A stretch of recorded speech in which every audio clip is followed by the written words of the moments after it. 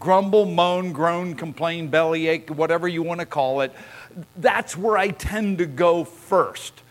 Peter, how long do I have? How long do you need? Okay, so we're going to do this very quickly. The whole point is we make a choice. And the way this is written is it's a command to bless the Lord. It's not given to God by an option. Now we can disobey, but His command to us is that we are to obey. And David is writing this and he's reminding himself, a guy who had everything. He is reminding himself that the Lord is good, and then he says, and forget none of His benefits. That's the one I like. Because what you just did reminded me of so many things that I'm thankful for that I don't even think about on a regular basis. And the word forget there means it's a continuous thing that you should do not only here and now, but in the future. In other words, it's a command to bless the Lord, and it's don't forget to be thankful. I'll tell you, in the last, 6 months or whatever, it has been very easy to forget to be thankful and to forget to praise the Lord. And if you don't hear anything else in the sermon, that's what I want you to hear. Why? Because David said it, God recorded it, and brought it for us this morning. And so we make the choice to be thankful. And you know what? As I was thinking about this, I had all kinds of illustrations to use. But we have a church bus. And the church bus can be a royal pain in the neck. It is also one of the great tools that God has made available to us. Dave Lamb and I have busted our brains, busted our knuckles, busted our backs, trying to get that dumb thing to get inspected, and it's still sitting out there, and we still haven't gotten it running right yet. The point is, I look at that, and I want to be frustrated, I want to be angry, and then I go, Lord, thank you for giving me the whole mindset that this is not going to kick me around. I am going to make sure we fix it. I got that attitude, and it's very helpful. It's also gets me in trouble at times.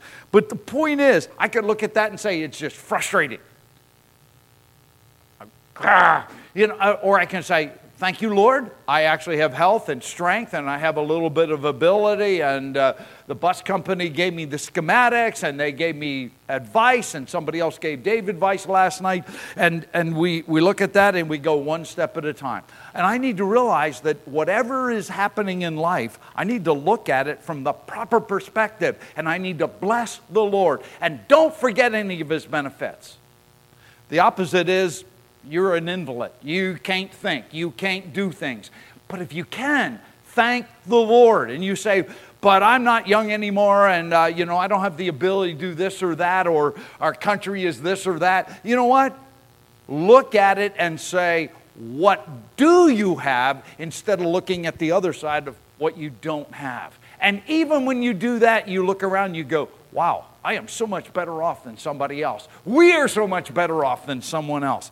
And that's the whole thing. And then he goes on to talk about spiritual things. And you might think he's talking about physical health here. But when you look at everything in the Scripture, the emphasis, at least the emphasis, is on spiritual things. Who pardons all of our iniquities, all of the punishment has been taken on by Jesus Christ, who heals all our diseases. And when he does that, whether it's the New Testament or the Old Testament, he's talking about the diseases of the heart, spiritual illness.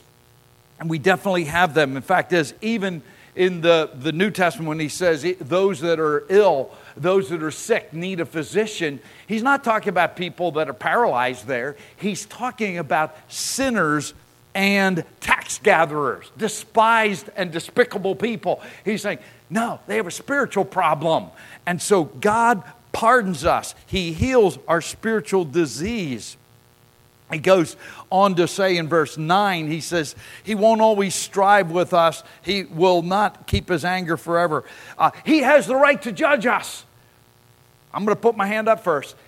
If I got what I deserved, I'm done. But praise the Lord, he didn't do that. He sent Christ to die for us. You got to go there. You have to keep going back there, because if we got what we deserve, we're all heading to the wrong direction. We're going to burn forever and ever. No, he sent Christ to take on all of our sin and all of those things that separated us from God. He says in verse 10, he doesn't deal with us according to our sins. Think about that. If he said, okay, this is what you did, and then you're in trouble. Nor rewarded us according to our iniquities, another word for sin. Notice, the thing that God has done for us is dealt with the core issue, and that's sin. He's dealt with us. You got to be, if you've trusted Christ, you got to be a thankful person. He is making it clear that's what he expects. So if you want to know, what does God want me to do with my life? You go, what's God's will for my life? That's always a big question. Nothing wrong with the question. But the truth is, the first thing you need to do is bless the Lord at all times, because he has dealt with your sin above and beyond everything else. And then he goes on to say, as high as the heavens above the earth, his great is his loving kindness toward us who fear him. So he is loyal and faithful and loving and gracious and merciful to us. And then he says, there's three things found in the Bible that go this direction. He says here, as far as the east is from the west, he has removed our transgressions. Remember, if you go north, you eventually have to go south. But if you go east and west, he's saying, never coming back against you again. Think about that, folks. If you came in here a little down and out because of COVID and all kinds of other stuff that's going on, look at it and say, no, my sin is gone, never to pass by me again. And then other places, he says that it's cast our sin behind his back. You can't see directly behind your back. You cannot do that. That's where he's put our sin. And then he goes on to say, he's trampled it underfoot. Whatever you trample underfoot is something that you have no regard for. You despise it. There's nothing to. He tramps our sin right down. You know, there's no regard. He's not going to bring it back up again. Think about that. Think about that and be thankful. Bless the Lord. And then he says he's cast it to the bottom of the sea. Mount Everest is a little over 5 miles high. And the Mariana Trench is somewhere around 7 miles deep. 6.8 to 7 miles deep. He says, I put your sins in the bottom of the sea. The pressure on your sin, according to this, if you want to go by that, is 16,000 pounds of pressure per square inch. You would be flatter than a pancake. You know, he's saying, that's what I did with your sin. I got rid of it all. There's nothing I'm going to bring back up. And then he goes, he redeems us from the pit. This is continuing on. I'm sorry, I got something wrong earlier. But this is that he redeems us from the pit. He crowns us with loving kindness. He satisfies your years with good things. If you're a little bit older, this one here should be a plus to you. Because it's not, you're getting old and useless. He says, no. You're getting older, there's no doubt about it. We all know that one. I do. So your youth is renewed like an eagle. Eagles molt, like chickens do or whatever, but they molt differently than a chicken. Every year they shed a few feathers, but they grow new ones back. So that an eagle, you're looking at them on the outside, you don't know if the eagle is a year or two old or 30 years old. You don't know, because God is there every step of the way providing. I do things differently now. I think differently now than I used to. I'm a little bit older than I used to. But you know what? I look at things and I realize God has been faithful to provide exactly what I needed the whole time. That's all you need to know about that. And then he goes on to say that he has made his ways known to Moses, his acts to the children of Israel. Let's face it, we're going through the book of Exodus. As you go through there, you go, why didn't God just zap them and get rid of them? But he didn't. Why? He is compassionate, gracious, slow to anger, abundant in loving kindness. And then he goes on to say He performs his righteous deeds, his judgment for those who are oppressed. You may feel that way right now. He is there. Don't give up. He has compassion as a father has for his children. I think this one here. I've never said, I want something bad to happen to my children. I want good for them. Well, that's what he wants for us. And he goes on to say, by the way, he knows who you are. He knows how frail I am. It says he knows our frame. He's mindful that we are but dust. Remember back in the book of Genesis? That's who we are. And everything that we have above and beyond that, he has given us. That's why we need to be grateful, thankful people who bless the Lord. It's easy to do the opposite. But it's a command and an ongoing issue that we need to put as a priority in our lives, to bless the Lord, to be thankful, grateful people. What is the conclusion? I'm skipping a bunch of stuff. Bless the Lord, and he goes on to give a whole list of things at the very end, and he says, bless the Lord, O my soul. He just comes right back and says, you know what? Go to the core of who you are. And that should be my attitude. When that is your attitude, it changes everything else in life. You won't be depressed. You won't be discouraged. You won't be downtrodden. Because when you bless the Lord, you cannot help but see everything from a different point of view. Peter's back on. Thank you.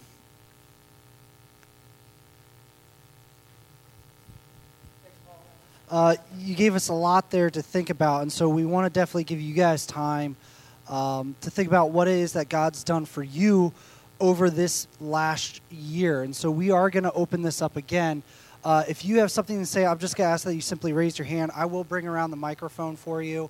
That way everyone can hear you. Or if you really do think you can yell it out, that's fine. I trust you.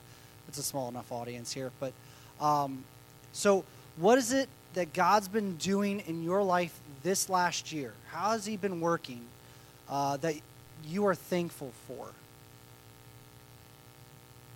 Troy. I am thankful that my wife uses the opportunities that God gives her for the gospel. And I can't be prouder of my wife, that she, wherever she goes, she takes a word with her, speaks up, gives the gospel, and encourages people through the word of God. And that to me is above and beyond all.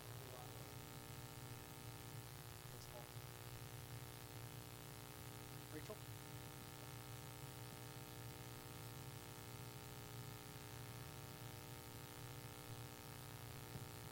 In a few words, he saved my life. Did you hear what she said? No, I didn't think so. She said, he saved my life. I think if you come to the Baptist service, you'll hear more about that. Correct? Yeah. Come to the Baptist service. Yes. All right. Speak up. Speak up. Yeah, please.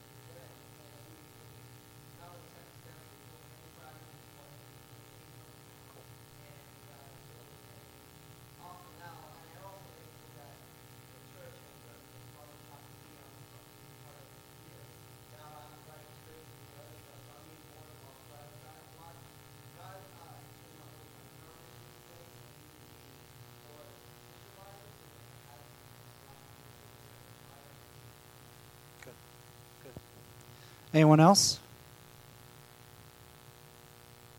Faye?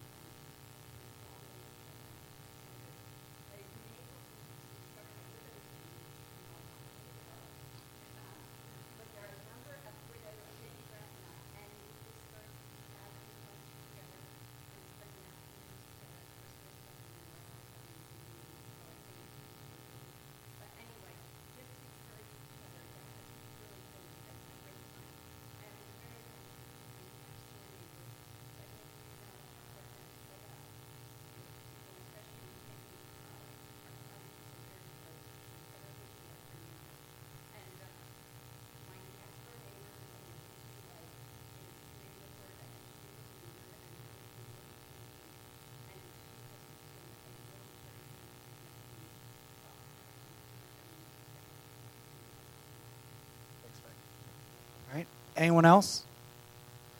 Something you are thankful for in your life that God has been doing for you over this last year. Sally?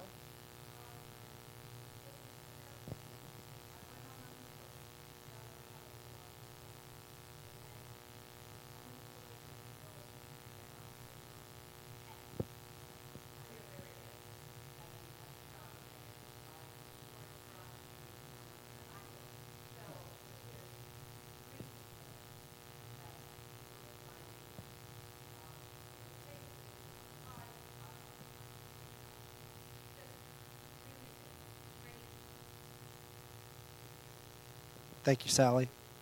Yeah, the Lord providing for us throughout this year. It's been a huge blessing. All right, anyone else? Something you are thankful for. Caleb?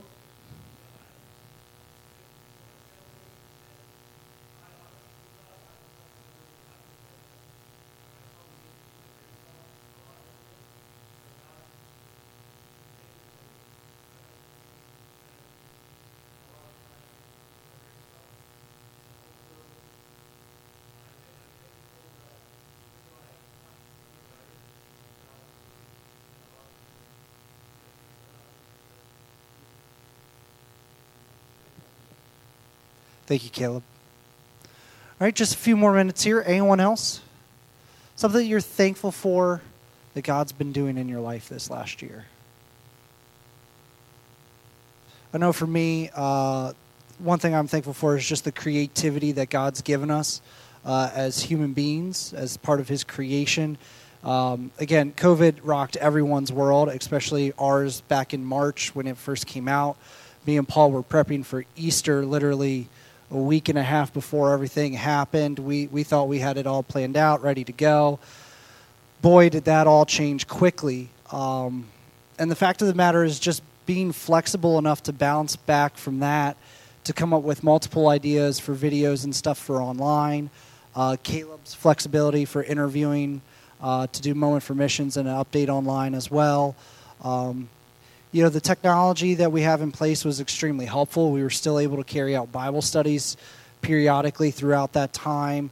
We were able to come up with creative ideas for kids' lessons and for stuff like that. And I have to just say, I'm thankful for what God has done for us, giving us the ability, the creativity to use the different resources at our disposal to reach out to people all around our community. It's funny that kids' videos hit more adults than they do kids. But it's a great ministry. I had a lot of people from outside our church take a look at things like that, and it's just another opportunity to reach out and share Christ with others. So I'm thankful for that. Faye?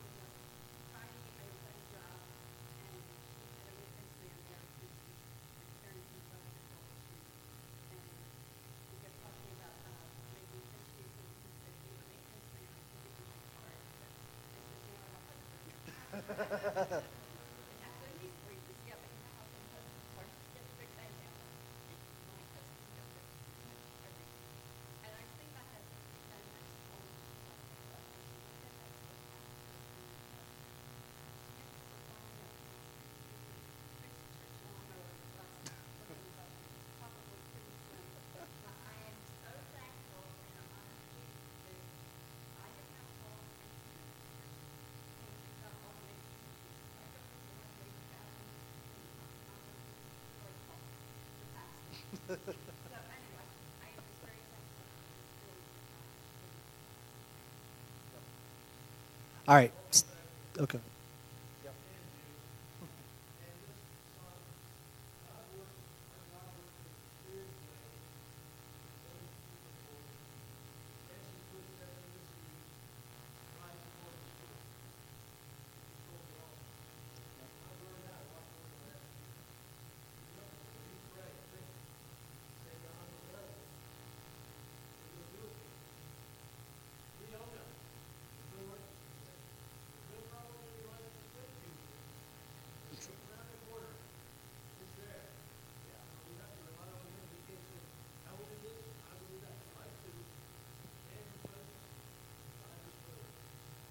Thanks, Mike. Thanks. So the last part of our service, we're going to do something just a little bit different before we close here. I know many of you guys are here with your families and stuff like that, especially in the next couple services. We're going to have families in here. But what we want to do is give you an opportunity to get together with your loved ones to pray and thank God for your family, to thank God for those people specifically, individually in your family. I know for this service, a lot of you guys are here. You're not here with family. That's okay. But I want to give you guys the next 4 minutes here to take time to pray, to talk with God, to thank Him for the people in your life who are closest to you, your family members. Thank Him for your mother, your father, for what they've done for you in your life. Thank Him for your brothers, your sisters, your kids, your grandkids, whatever it may be. But we want to give you time specifically to reflect on that here and pray to God, to talk with Him about that. And then I'm going to have Paul come up at the end of 3 or 4 minutes here to close us in a word of prayer, and then you guys will be dismissed, all right? So let's bow our heads and pray.